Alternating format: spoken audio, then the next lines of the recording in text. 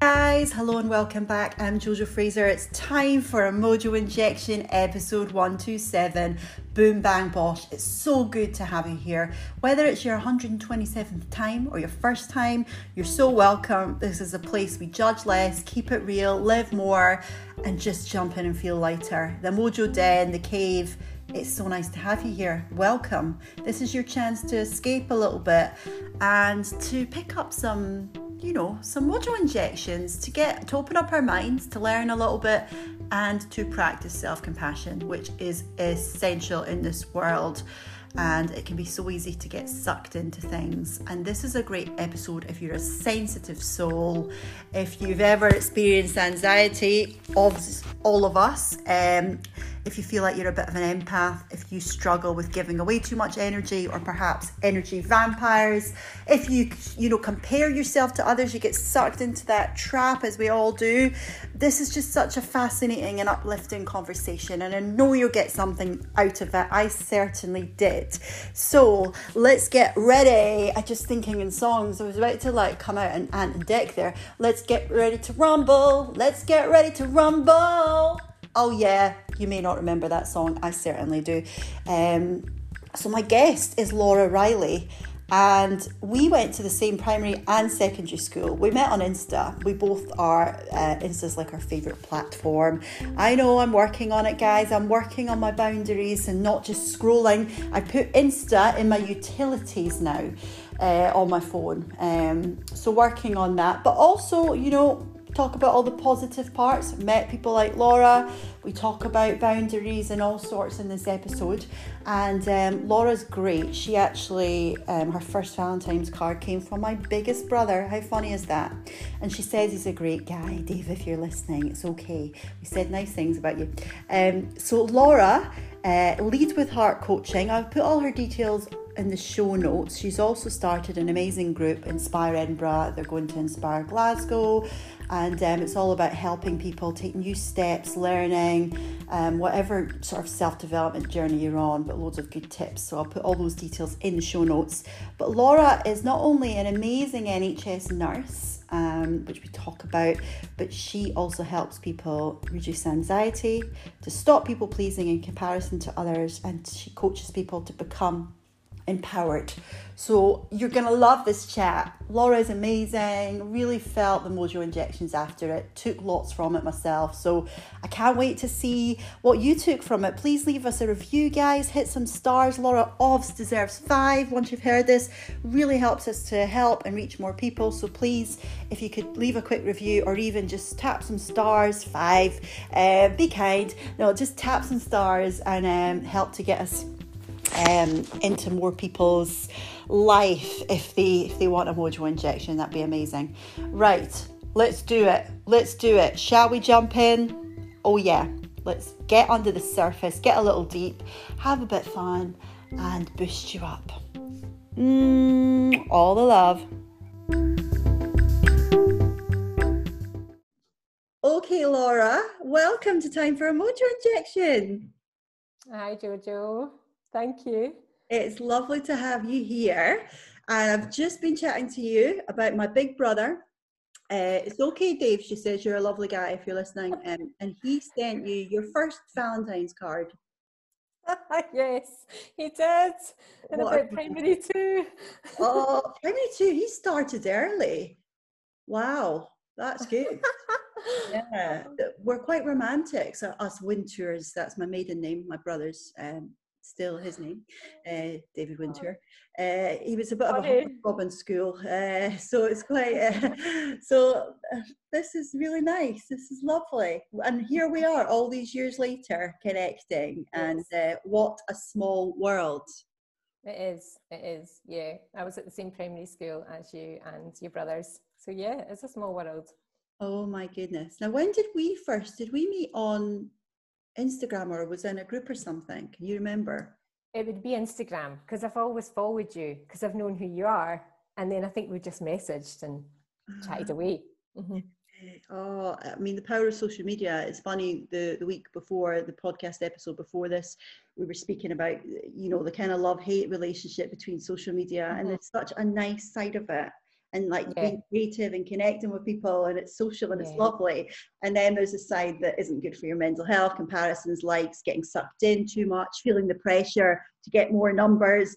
Even I was saying in this episode, you know, feeling torn because some people have said, if you strive for more followers, if you get like 100,000, Jojo, you could get this book deal and you could get that. And I'm really torn because part of me is like, well, I don't just want to get like, I love writing. I want, you know, I hate the way sometimes the world works, because it's great for opportunities, but also sometimes it doesn't sit right, because I know my validation is nothing to do with how many followers I have on social media. Your validation is nothing to do. So it's I've got a love-hate relationship with it. What about you? I've actually got more of a love relationship with it because I've worked on myself. So I think if I hadn't worked on my mindset and personal development, I would get sucked into that comparison and validation. And it's not to say that I can't, but I can catch myself out really quick. So I see it as connection. You know, we're connected through it. I see it as a business tool as well. Instagram's an amazing place to promote your business and connect with others in the field. So I think just really self-awareness is key around social media, and just being mindful of how much time you're on it. And a lot of mine is around my business that I go on it, and supporting others. I'm a big cheerleader for, you know, women in business and men in business, but women in my field. So I love watching them do well, but I just have to catch myself out if there's the comparison coming in. Just like, okay, Laura, why is that happening? You know, so just really being self-aware.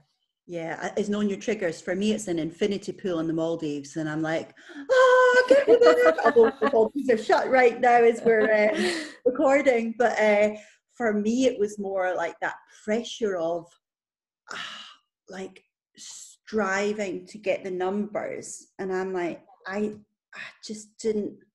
It just didn't sit right. It was like I wanted it just to be a natural, fun thing, you know, where you meet people and you know, and it's not, you know, if big companies are saying to you, do this, and you're like, oh. So it's coming back to your values as well, and what's right for you, but also not burning yourself out on the air either. It's trying to get that balance right. And I think it's letting go of that, you know, letting go of the attachment to that. And if you really do want to build your following, there is an algorithm, you know, you can follow that. Instagram do have an algorithm. One of my friends who's a coach runs amazing Instagram courses, and so you can use it that way if you want to. But if you want to have it natural and flowing and just post when you post, then that's okay too. Yeah, it's sort of doing what's right for you. And you're all about like intuition and going into that heart space. So you do a lot because you're a nurse, right? And then you're doing all this amazing life coaching, and you've got connect groups that connect. Your recent group is Inspire Edinburgh. Yes. I do Inspire Edinburgh on Facebook with another coach, Katrina Skinner, who you might have heard of. She was on Boogie in the Morning doing Mindful Mondays for 12 weeks. Wow.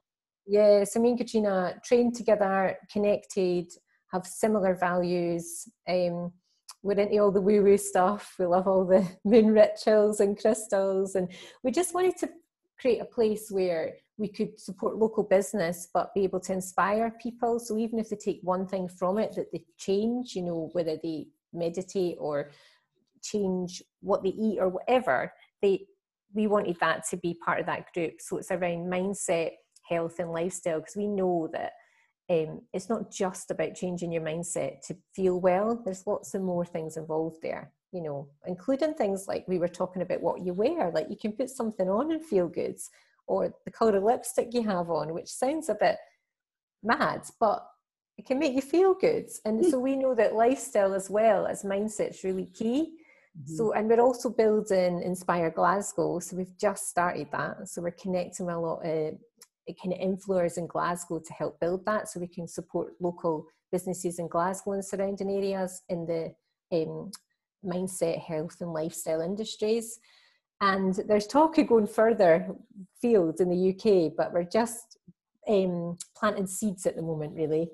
So is it to make wellness more relatable for people, to offer tools that are quite, you know, not too, you know, sort of meeting people where they're at, as you're saying. Like, I love all the sort of spiritual practice and the really deep stuff, but, you know, I've had many conversations where, you know, people just want to take it very slowly and see what works.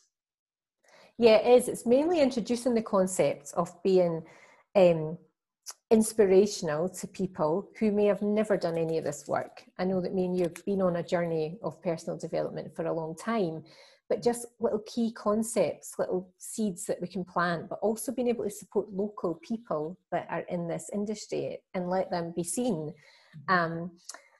So things like the first week we had a health and nutrition coach who challenged us to get 10,000 steps a day and to add something green to what we were eating. So just simple things. Yep. And then we had a personal stylist on the week after who was just talking about things that make you feel good. You know, declutter your wardrobe. If you don't wear it, throw it out or give it to charity or, you know, recycle it. And then just around colours that you wear. And the third week was a financial advisor. So talking about money mindset, just the concept to making money feel good, you know, because we don't always want to talk about money. And sometimes we think of it as a bad thing.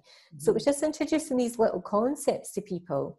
And this week it's all around mindset. So we've had some life coaches on just giving some tips and tools, and we've had live meditations. So it's been really nice. It's only been 4 weeks and we've already had lots of good feedback about it. Great. It's a really positive thing. And this is what I love about social media, like coming together and collaboration over competition and having fun and learning stuff and dipping in and out of things that work. And it's really positive that you're doing that. So well done. That's great. Oh, thank you. So talk to me a bit about your own personal development journey then. When did it start? Yeah. So I probably started my personal development journey almost 4 years ago. So probably nearer 2017 going into 2018. And the reason being was because I'd suffered what I had labelled in generalised anxiety disorder for my whole life, really. I mean, I was diagnosed with that by a doctor because I just spent my life feeling so anxious and just so worried about what people thought and if people liked me, and just remember feeling such anxiety for a long time, decades. And I numbed that with alcohol in my 20s into my 30s. I got married and I had my little girl in my mid-30s, and then there's different anxiety that comes with having children and being married. And then in 2017, I got to a really low point with my anxiety. I just felt horrendous. The year before, I'd lost my granny. She died, and she was the biggest person in my life, you know, for my, you know, as a child. She brought us up, and so I lost her. But 2 weeks after I got married, so I got married, I lost my granny. We moved house. There was a lot of kind of change within my workplace at the time as well that was causing a lot of anxiety. So there's lots of things going on within that year, and I think it all came to a head in 2017. And I remember feeling suicidal and having suicidal thoughts, which is something I'd never had before. And I spoke to my husband. I woke up one morning and I felt scared. I was like, I feel like I don't want to be here anymore. So he said, go to the GP, quite rightly. And I did. And they gave me, I think it was stuff for anxiety.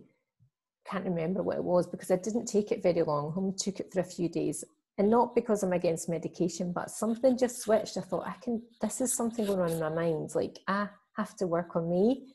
And I started then looking for things. And once you put that out to the universe, like, okay, this is my intention, the universe delivers, you know. And there was people popping up on social media, like Ali Gray. He had a challenge around, you know, the power of presence and compassion and stuff like that. And I just started getting curious.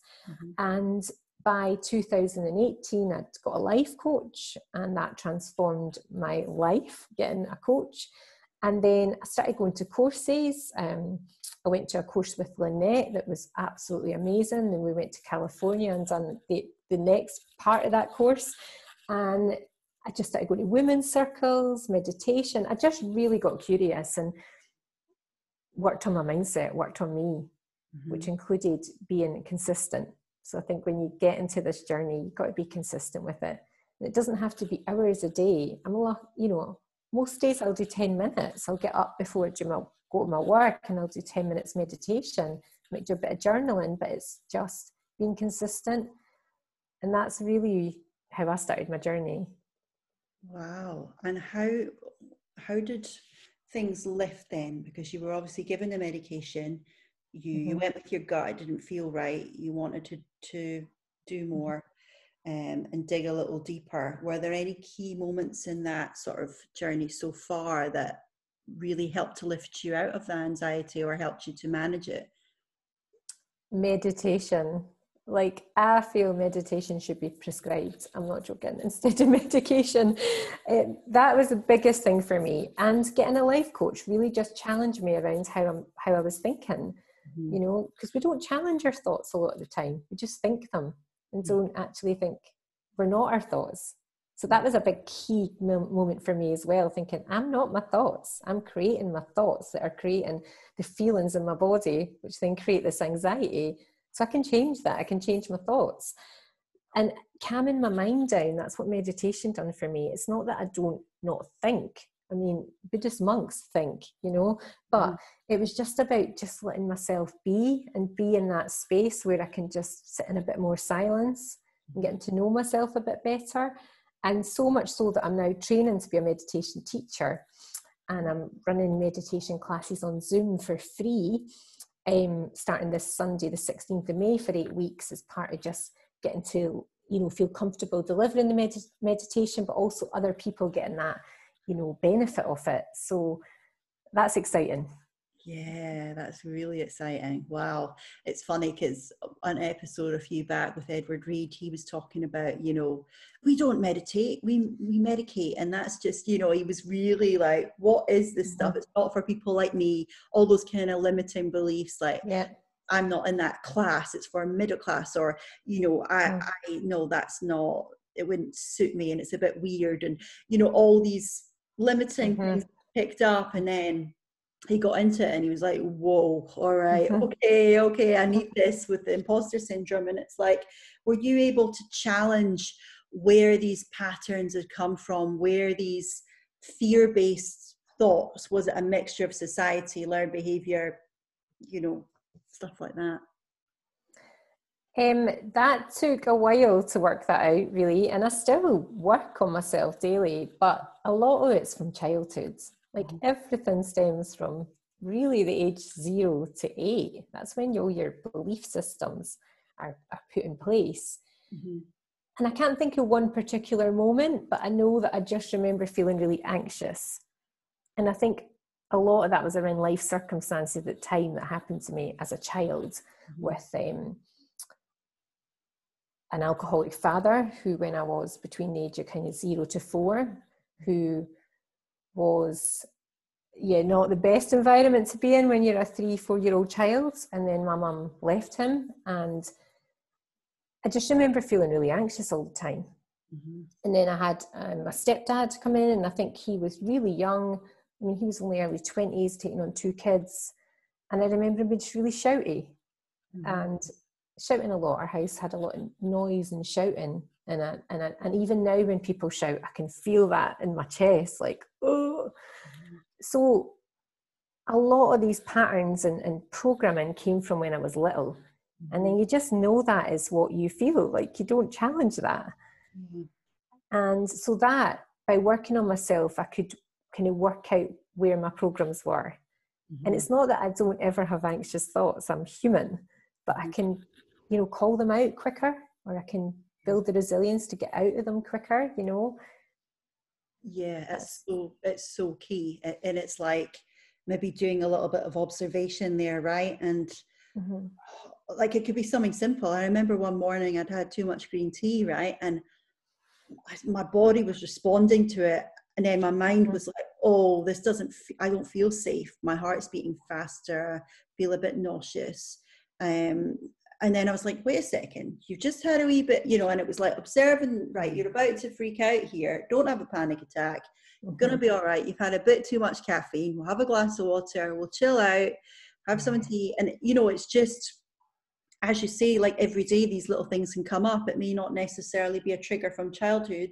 You know, this is when we learn, as you say, from 0 to 8, a lot of programs. And it could just be that you've had one bad experience with someone in the street, or, you know, everyone, because you might have people listening thinking, oh, but my childhood wasn't too bad. And yeah, but it does take a village to mess up a child. You know what I mean? Yeah, it doesn't have to be the environment you're in. It could be just one comment that you don't even remember what was said, and it can trigger feelings in your body. But you're right, substances, caffeine, of course, alcohol, all of that can trigger this feeling in your body, because then your heart starts to race a bit with too much caffeine. So when you start to feel that feeling come up. Yeah, it's powerful. Like the lifestyle stuff is powerful. And I think, you know, when you kind of tune in and see how you're feeling, and for me, as part of my recovery, like I was forced to go on medication when I was in the hospital, and they were drugging me like so strong. And I've got this thing in me about medication because the way I've been raised. So my mum has kind of raised me to be really wary, and she's got serious anxiety around pills, like even like paracetamol, aspirin and stuff. So like I'm the sort of person that if I have a headache, I'm like, no, I don't need anything. I'll write it out. I don't want these things because I've got these programs.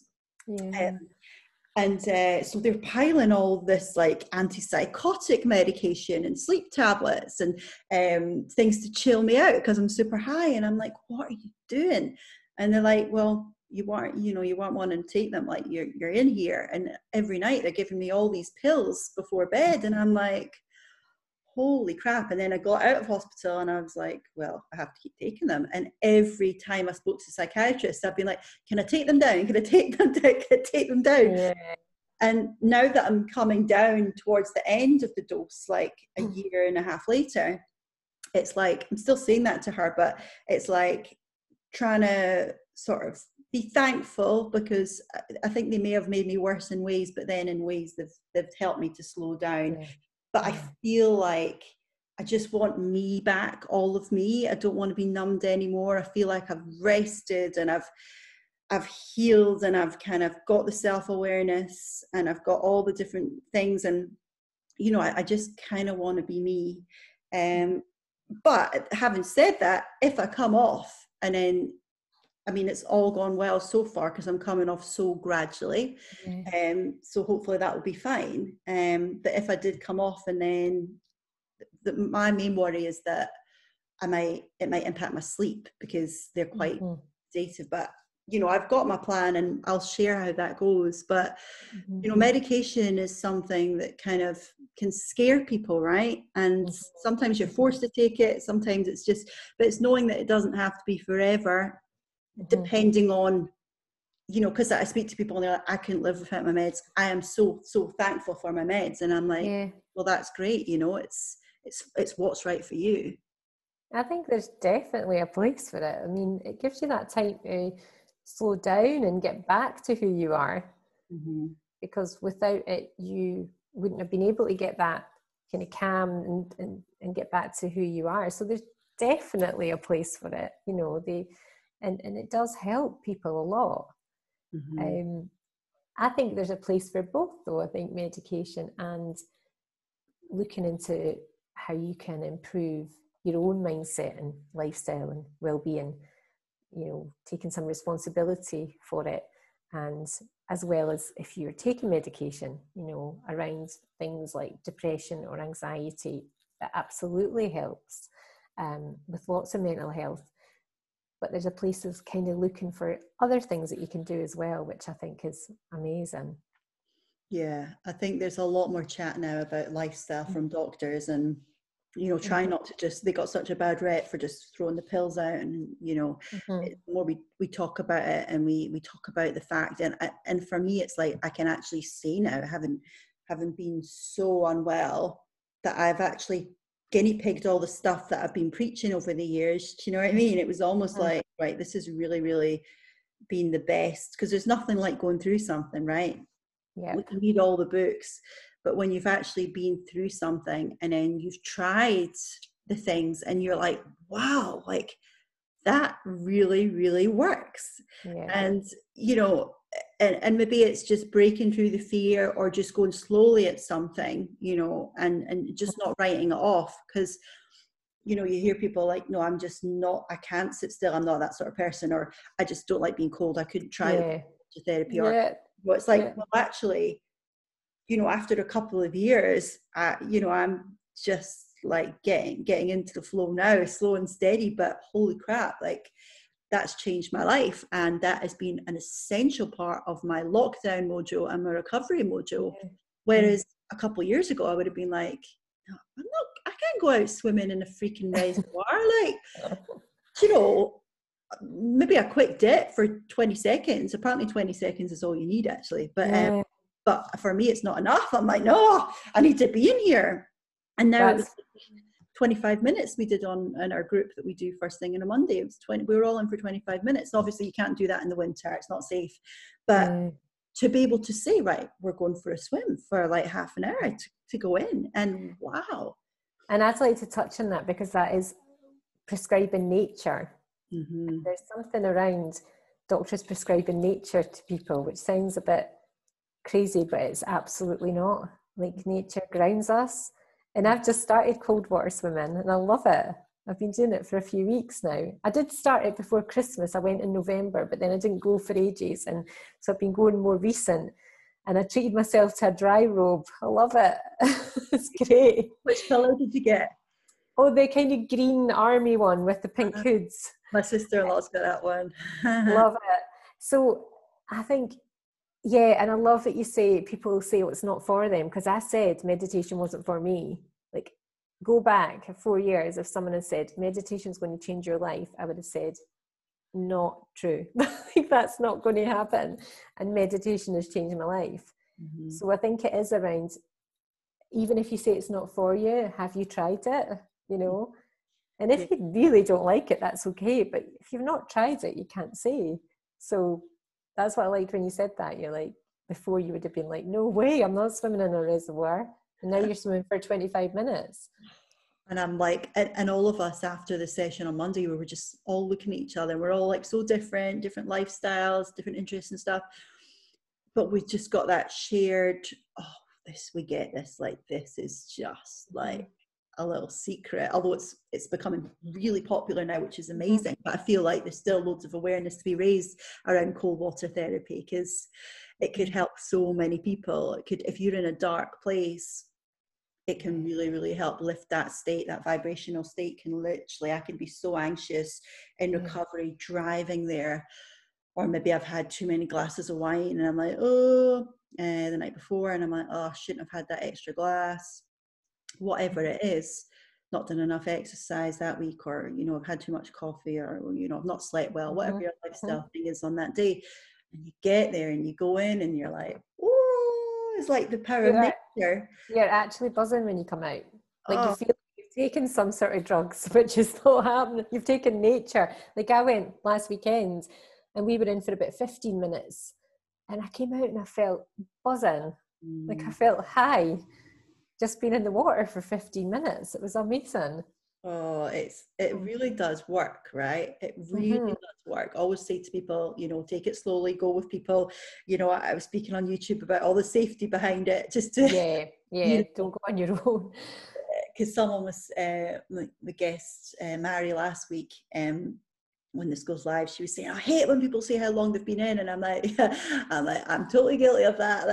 Like with the group, we're like, how long have we been in? Yes, because we're just so into it. And but also, like, you know, if you've not been doing it for a while, as you say, like 20 seconds, if that's enough, great. You know, build up to it slowly and know your own body and know if you get too shivery and be really careful. But when you're being safe, and certainly in May, the temperatures are a lot safer, you know, it's a bit hailstone. But yeah, it's just something that can really lift you out of that state. Oh yeah, not comparing yourself to others. It doesn't matter if you're going for 20 seconds. I went with Jarian maybe 2 months ago, and that's the first time I'd went back. And I was in literally, I mean, she goes all the time. I was literally about 30 seconds. I was like, I need to get out now. She was like, okay, let's get out. Because we went in. And now I'm so on Sunday there, I was in for 15 minutes. So it's just building it up. You can't run a marathon overnight. You can't. You really can. You just got to build it up and enjoy it. Like, go easy on yourself. Don't put that. It's your time. Like, you stay in as long or as little as you want, and it's the same with like meditation or yoga or whatever it is you're trying, that we know the research is there, like, or whatever your nature thing is. It's just not comparing and being on your path. And you know, if that means just walking around the trees, if it means hugging the trees, great. If it means getting your shoes and socks on and really planting yourself in the ground and doing a little meditation when you're out there, it's what works for you. It can be as and I'm a big cheerleader for that. Just what works for you. Don't compare yourself to others. You know, if you can meditate for a few minutes in the morning, that is absolutely grand. You don't need to be sitting there for 2 hours. You just need to do it for you, because it's you that you're working on, not anyone else. Where do we get these behaviors then, where we compare? Where do you think that comes from? Oh my goodness, it could come from a multitude of streams, I think. And a lot, again, going back to childhood, I think naturally we're obviously a herd animal, and we might compare to someone that we're around, you know, or they can, I don't know, hunt better than me way back in the days, or they've killed some saber-toothed tiger and I haven't. But I think it's just natural human behavior. The ego kicks in to want to, you know, say, oh, you can do that better than them, or they're better than you. And in the media, I mean, for a start, social media can be a huge factor. But before social media, we've done it anyway. So it's forever we've done it. So I think it is a natural human thing to do, because the ego mind wants to be right, wants you to be better, or wants you to cause separation from others. And actually we're all the same, and we're all one, and we need to remember that, and we need to support one another. We don't have to be the same. But I think I couldn't say one thing. I think there's just a multitude of things that kind of put that on us, that we then compare ourselves to other human beings. You know, even things like money, they make more than me, oh, they must be better than me, they've got a bigger house than me, bigger car, all this material stuff that doesn't matter. So yeah, I think there's a lot of factors, media being a huge one. Yeah, and we're never going to get away from those little triggers. They're always going to be there, unless you go and, you know, just live in the mountain, no technology, you know, great, that's what works for you, sitting next to falls. But we can get that. And I think when we do tap into that, come out of our busy lifestyle and go and get that, I think it does naturally shrink the ego. You know, being nature. It's like the answers are in nature, right? That's where I speak to people and they say they feel closest to God. I was walking along Ely Beach and I bumped into someone and they said, oh, this is like my church. This is where, and they go to church stuff, but they were like, this is where I feel closest. And I think it's that connection. It's like, you know, when we had lockdown, that was the one thing we could do, and it allowed us to really see nature for what it was, you know, because before I wasn't going that level of walking outside, that level of the cold water swimming, you know, it was building up to it, but to really diary in nature, like we were given an appointment each day to do it, you know. Yeah, we were told to get outside, for that hour a day or whatever. But going back to the comparison thing as well, I think as kids as well, even at school, like you're graded on your work, and you know, and you're compared to your peers in school, and or sports, or I'm not saying don't play sports, of course do sports, but there's always that there, whatever you're doing, and it's about just really being aware. You know, in school for me, the academic thing doesn't sit comfy with me sometimes. It's not that I don't think academia is like not a good thing, but I do think what's it putting on the pressure on our children with grades and all these exams and they're not all the same. So it's knowing that you're unique, no one's like you in the world. You're the only one of you. And that's really important. I know. It's funny because my mum saved my report cards and she found them the other day and gave them to me. I was reading through them and it was like drama was always, she loves it. She's so passionate about it. Another one was business well, a bit of English, and French actually, but mainly the speaking parts, but drama and business management. And that's what I went on to do because I was good at it and I enjoyed it. Whereas like maths and, really scientific, but some people have got that pressure, this is what our family does. Like we're lawyers or we're, you want to go down that route. And it's just saying, well, to the kids, I'm like, what do you really enjoy? And they're still so young, so we're exploring, but you can see things that they're naturally really good at. And I'm like, let's focus on that. Let's focus on what you love and where you come to life, and let's really build on that and seeing them as individuals, like for who they really are. And like, I just think, and the first part of the report, I always look at as well-being. That has always been the first part, and that's where they sort of seem to probably do best is the well-being over the maths or whatever. But I'm not saying there's not, it's good to push, good to push a little bit, it's good to have a little bit of striving, that's one good part of the ego, I guess. It allows us to get up, to get dressed, maybe put a bit of lipstick on because it makes it nice, pursue something. But as long as you're pursuing it for you and it's something that, a lot of it can just be snobbery, ego, like you've got to do this, you've got to get in this. And that's why our children are teenagers, and I'm not there yet, but are having meltdowns about exams because there's so much pressure. So much pressure. And going back to maths school, I would have been the opposite of you. I hated drama. I hate being in front of people. Like that would have made me feel sick. And I remember my English exam, we had to have a speaking part, and it was in front of the class. And I would have failed English if the teacher hadn't let me do it in front of 3 people. I was like, I can't speak in front of that class. There's no way I'll fail my English higher. It's fine. Because I was so terrified of public speaking and being seen. And for me, like the maths and the science came easy. Like I was like, I can do that. But if I have to go up and go on a stage, like I was never in any of the school shows. Like there's no way. It was never me. I was quite introverted. And it's funny because you can't compare each other. That was where you shone. I didn't. And when I shone, you didn't. That's okay. Like it's about finding the strengths. And now I love speaking in front of people, so it can change. It's not that you don't change.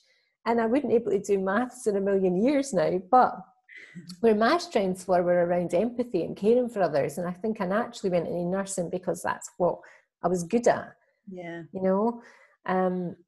Whereas my maths teacher did want me to do something with maths. Now, I'm not joking. You could give me a higher maths paper now, I would not have a clue. But I didn't go that way. I went into nursing. So we're not the same. We're not all the same, and that's okay.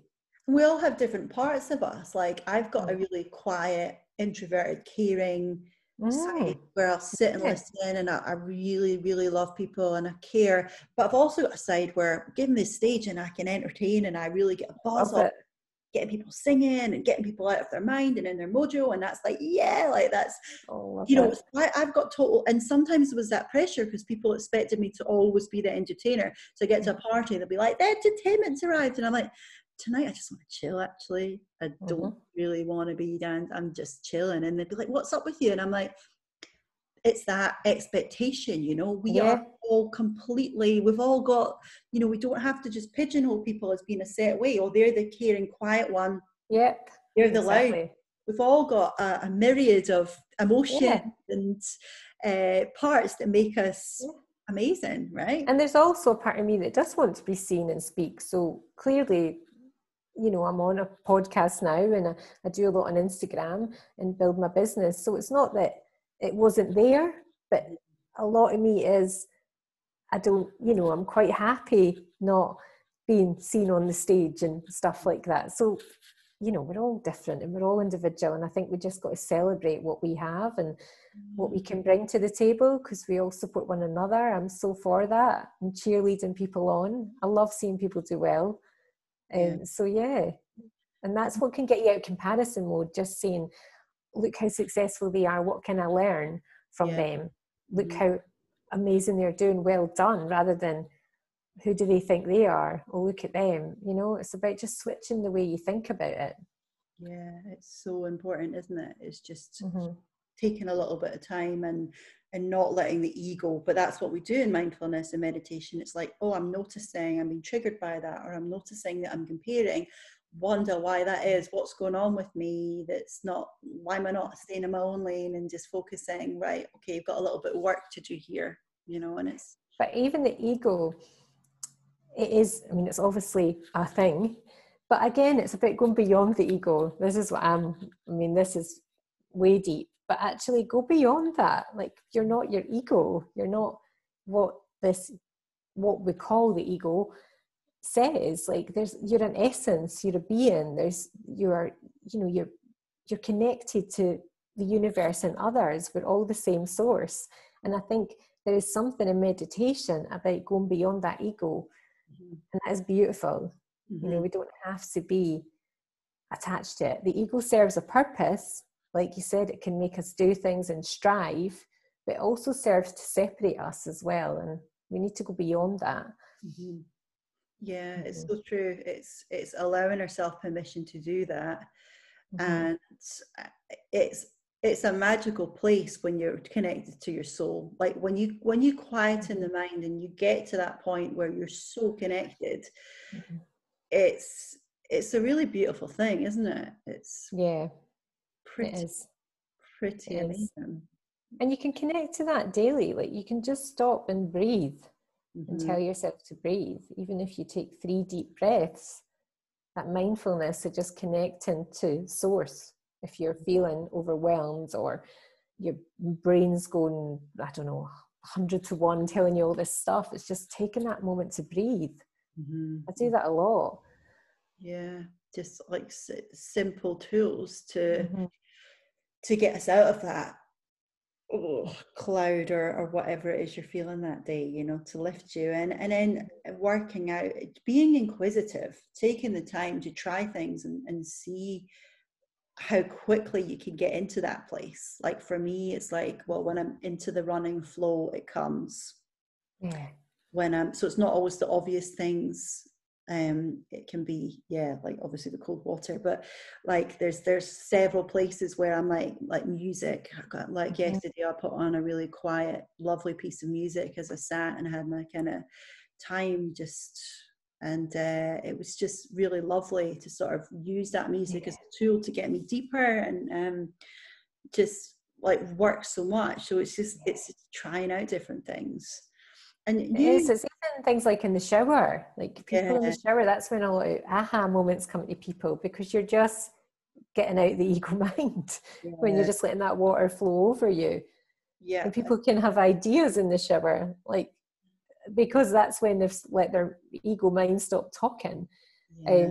So it can happen anywhere, you're right, where that it could be running especially, because you're out of your mind then, not literally out of your mind, but you know that you're not thinking as much, and then that's when inspiration can come to you. How do you stay grounded and with all this stuff? Because it can really, like, when you get to those levels a lot, I know it can be quite floaty sometimes and such a magical place, but how do you stay grounded in your body as well? Well, stay grounded in my body. Well, I do. I get into nature a lot. That's what I want to be in. And I love that just grounding myself to the earth. Like, I think you mentioned about taking your socks and shoes off. And I do that a lot if I'm out at the beach or out walking in nature. Just being able to just ground myself in the moment. And I suppose ground myself even in daily life when things are just getting busy. It's just becoming aware, self-awareness. I think that's the biggest key I could say to anyone. Just get to know yourself and become self-aware. and you can ground yourself in the moment. And protecting your energy, that's a really huge one for me as well, because I am an empath, so I can absorb a lot of energy around me. And I'm sure you're probably the same, Georgia. You'll feel a lot of people's feelings and what's going on in the world, and you really need to be mindful of the energy that you are giving out or you're taking in. So again, I would do that by making sure I have some time for myself, self-care, whether that is 10 minutes a day, and being mindful of the energy that I'm, you know, how am I being, how am I showing up that day, like within the place I'm working or with friends or family. Just being really mindful of that. It's such a good point, because I know you do a lot of work with empaths and sensitive people, and that's 100% me. Really feel deeply, like feel really deeply. Do you think that's something we're born with, or do you think it's learned? I think it's a bit of both. I think you can be born, even before you come into the world, the environment you're in, you know, you've got all the genetic DNA ancestral that you can be born more sensitive. Your environment can certainly, I know there are certainly many highly sensitive people that around their environment has maybe created that. And I think, yeah, naturally you can just be more empathic. I remember, do you remember Miss Glissoff, the teacher at our school? No? Well, she was a primary 1, 2 and 3 teacher, and she said I wrote her a letter when I was about 7, and she kept it. And I saw it again when I was 18, before I went to uni, because she said it was the most empathic letter a 7-year-old has ever written. And so I've got a copy of it still. And so I was 7, I don't remember writing that letter. And I went to see her before I went to uni, and she said, I'm going to give you this letter, I want it back. And so I photocopied it, and obviously I gave it back. So I think it can be a bit of both. I think environmental, but also I think you can be born being more empathic. And it's not even about being empathic. We've all got empathic qualities. It's about what your energy is around. Like there's many, like my husband, like it doesn't matter what's going on around him, he won't take it on board. Right. You know? Whereas I remember I could walk on a bus and I would feel there's something going on for that person, like just sitting on the bus, like I'm like, they're really sad, what's going on? Because I could just feel it. Where Simon would never like what is that all about? I think it's just more around, I think empaths project a bigger energy fields and then taking that energy around them, because we're all energy. Yeah, we are all energy. And that is what I would say, it's a bit of both. It's funny because a lot of people said to me not long before I took Unwell, you give all your energy to help others, and people were coming to me for that energy. And I never really thought about it. I was like, what are people like meaning when they say I've got this energy? And it was like, I just didn't think of it as giving my energy away. I didn't.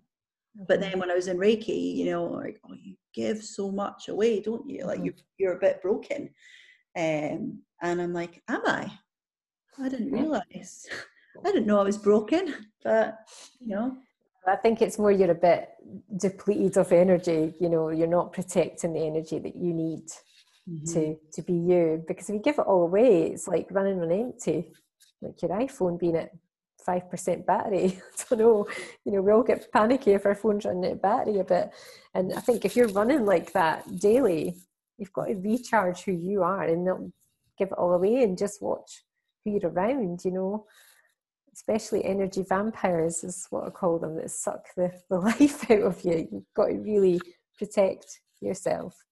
Yeah, you really got to keep that, like be conscious about that and know when you feel, be conscious of how you feel when you're around people, I guess. Yep. And absolutely. It can be hard because the vampires need love. I always say, absolutely, the vampires need love, but you need to love yourself too, right? Yeah, you do. And it's all projection. We're just all projecting things on each other. So it's not a reflection on you, how these people are. It's just projection and how they're feeling. and how they're showing up. So absolutely they need love, but you have to protect your own energy too. Like that's really important. You can't give love or give unconditionally if your energy is not protected, because you've not got anything else to give. So do you have like clear boundaries in place now where you protect your energy? Yeah. I didn't have any boundaries in place before this work. And I gave and I gave and I gave, and I was a people pleaser and wanted, like I said, wanted everyone to like me and would just do what everyone else was doing because then I would be liked. And so now I do what I want to do within reason, because obviously I've got a family and, I can't just go away and do lots of things what I want to do. But I think it's just being mindful. If you don't want to do something, don't do it. You can say no. You don't have to people please. And if you are in a situation where you feel uncomfortable, your energy doesn't feel right, remove yourself if you can, or do things that protect your energy. So I meditate in the morning, because actually if you've got a lot of negative energy in you, you kind of have to release that. And then I do something called shielding. So I say I shield up. So I think of myself with a kind of protective bubble around me. But I have to make sure my energy is right within me first, because if I put a protective bubble around me with not so good energy in me, then I'm just going to walk around feeling quite negative. So I do have a few techniques, and grounding is amazing, like grounding to the earth, like we talked about, like just taking your socks and shoes off and either grounding to the grass, or even for just a few moments, just to can you really ground yourself in nature. But if you can't do that and you're in a busy work environment, which most people aren't really in at the moment because of COVID, but just trying to move yourself from that situation for a bit if you can. And really protect what's going on for you, because yes, everyone does need love, but you have to remember what they're projecting is what is about them. It's never about you. And I used to always think it was about me and take it all personally and be like, oh, what have I said? What have I done? Nobody likes me. Oh God, I have to show up this way to be liked. And that isn't what I do now. Yeah, you're yourself. You give yourself permission to be yes, just yourself and how you are that day, how you feel. And yeah. Oh, it's so inspiring. So in terms of books or quotes, have you got any pointers for people that have really helped you in your journey? Oh my goodness, loads. Well, I love the quote, if nothing changes, nothing changes, because it won't. And obviously the Wayne Dyer one I love, when you change the way you look at things, the way you look at things change. So Wayne Dyer's books, The Power of Intention, brilliant book. The Miracle Morning by Hal Elrod. That probably was the biggest book that changed my life initially, because then I got into a morning routine. Now, not everybody will do a morning routine, but I think it's about doing a daily self-care routine, whatever that looks like for you, and taking time out. So if it's not the morning, do it at some point in your day and take some time for yourself. The miracle afternoon, the miracle evening, the miracle mid-morning, it doesn't matter. It's like, just find your time and do it. Yeah, so The Miracle Morning, Wayne Dyer, The Power of Now, Eckhart Tolle. I love that book. I've read it twice. I want to read it again, because I do feel like you can read a book and then you go back to it and you get different things from it the second time you read it. Have you read A New Earth, his other... No, I haven't read that one. No. Have you heard the podcast with Oprah? I think I have, actually. I love it because Oprah and I have got like similar faith and spiritual practice. But he really, he like the way he interprets the Bible and things so mindfully, so beautifully. I just really loved their conversations. I just got so much from them. I know I heard them with Russell Brand, to be fair, not that long ago. And that was amazing. I like Russell Brand's podcasts. I just love the way he talks. Sometimes I'm like a bit complicated. Exactly. I think he uses like, all this lovely language, but some of it I'm just like, can you just break that down a little bit? Like, you don't know have what you mean. You don't have to. Maybe but as I say, that's just me, and that's maybe I'm just a simple creature. I just love listening to him when he speaks like that, but sometimes I don't even understand it. But where are you coming out with all this? Is it? But you know, each to their own, you know, it's like listen to stuff that you can tune in. Just sometimes it goes a little bit over my head. I just like him to maybe simplify certain things. But then if you're really all about that, do it. You know, he does do some amazing work. The other book, Gabby Bernstein, The Universe Has Your Back, love that one as well. There's a whole loads, but I think it's finding a book and starting, and then getting curious about what else is out there, because you can get so many recommendations from people that are on this journey. Yeah, You've probably all read the same books and will have taken different things from it, but there will be something that's changed your life from that book. Absolutely. Have you got a book in you? Have I got a book in me? Do you know, I would quite like to write a book, and I think I do, and it's been coming up a lot more for me recently. So, yeah. That's great. I mean, I just think, I don't think everyone does, because if you hate writing, I would always be like, don't bother then. And then, as I said earlier, you know, maybe someone gets 100, 200,000 followers and a publisher gets in touch, but they've probably got a ghostwriter if they're not into writing. Do you know what I mean? It's like, it's a business transaction. But if you actually have that passion, I remember mine, like I've always written, but I remember from my first book, and I've written a whole other book, but then I took the breakdown in COVID and I had to reread it. And I'm like, I've changed. Do you know what I mean? I've changed.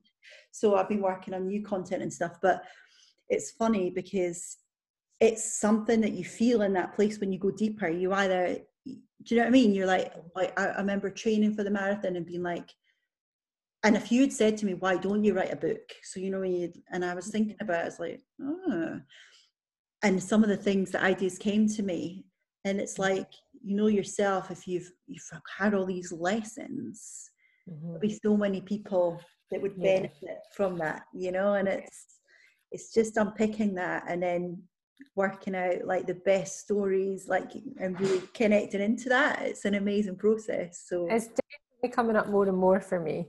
Interesting. Yeah. Brilliant. So watch this space. Exciting.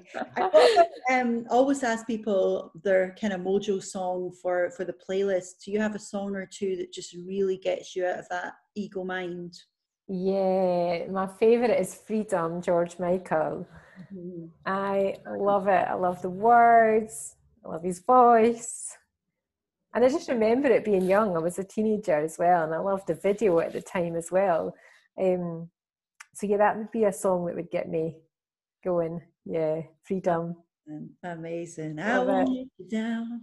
Yeah, and it's all about being himself when you think of the words. Like, I'm not that boy I used to be. Yeah. This is me. Yeah. Love that. There's power in that, right? Yeah, there is. Because that's when he came out as a gay man and stuff as well. So it's about, in fact, I'm not even sure if he came out then, but it was about like, I'm not Wham anymore. I'm just, this is who I am. Yeah. And what we're watching, It's a Sin at the moment, and we're just in agreement that the acting is amazing. It's amazing. Really drawn in.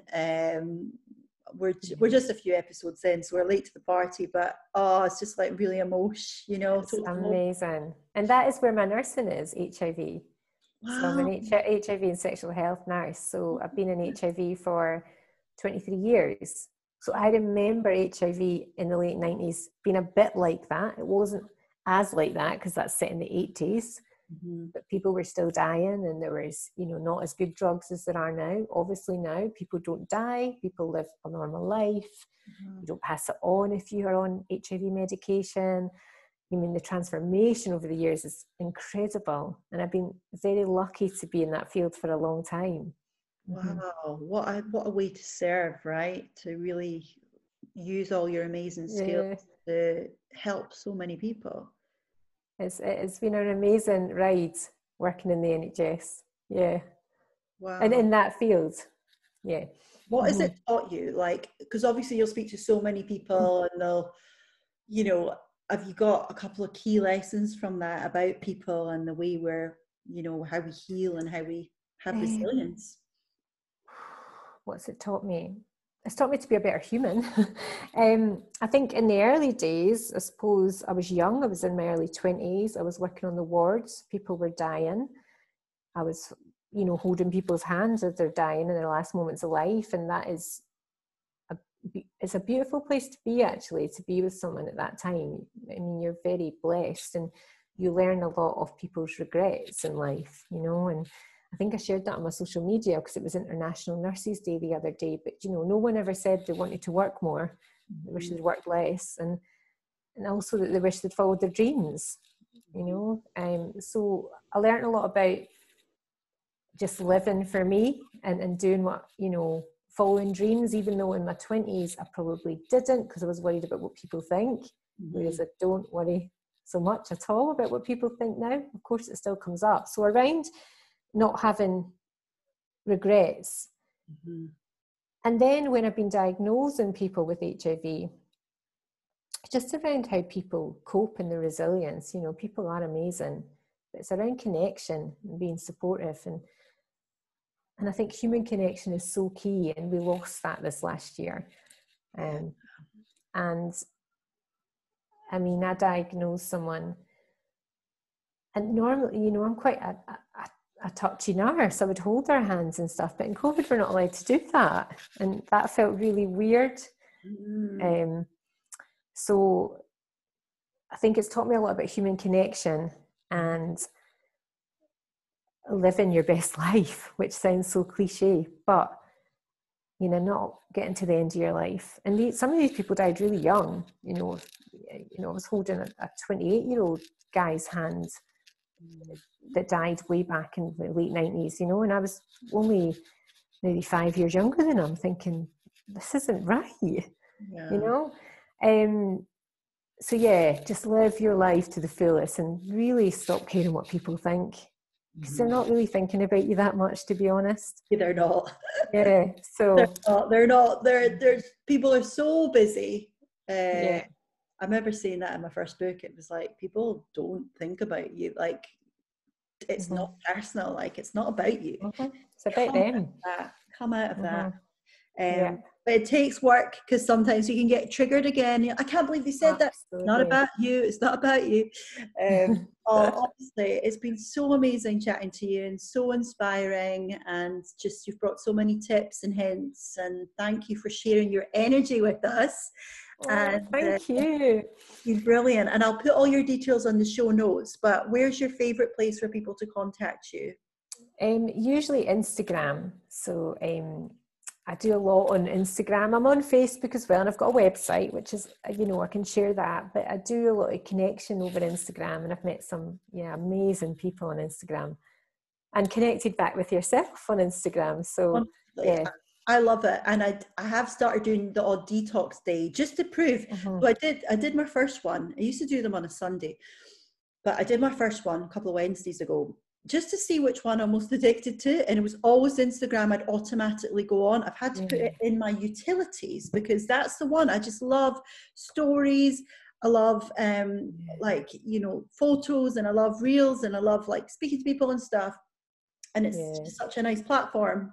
But I am very aware. I'm just to take that, just trying to get just playing around with my boundaries with it, because we're celebrating the positives, but making sure that I'm just not going on autopilot either. It's hard, but Instagram seems to be my favorite platform. Social media detox is a good thing as well, though. We can be just endlessly scrolling when we could be doing something more mindful for ourselves. But it's not a bad thing either, as in, I love Instagram for connection, as I said, and meeting people that are like-minded. And it's about being really aware of what you think of social media. If you find yourself comparing yourself to others, or you find someone's triggering you, then either remove them or come off it. And know that it's just a highlight reel. It's not real life. That one picture might have taken 100 times to get, and then been filtered so much that it might not even look like that person. So just being really aware of that. That happened to me recently, actually. Someone said I'd looked really good in a photo, and I was filtered so much I don't feel like I looked like myself. I was like, I'm not sure I even look like that, but thanks anyway. Well, you look amazing. No filters today, and you look no filters. Oh, thank you. it's great to see, you know, how much, like, how happy, and you just feel like a sort of peaceful, feel like you're in a really good place. So that's lovely to see. Oh, thank you, Jo.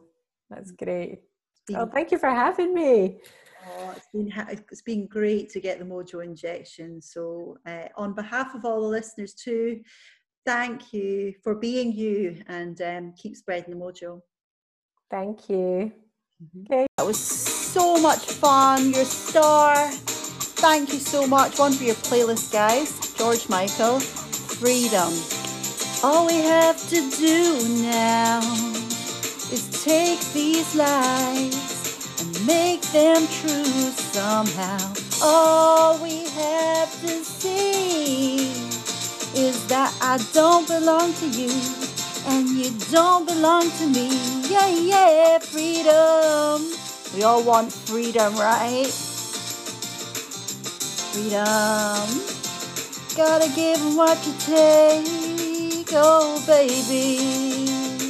Freedom. Freedom. Find your freedom, guys. Work it, own it. You got this.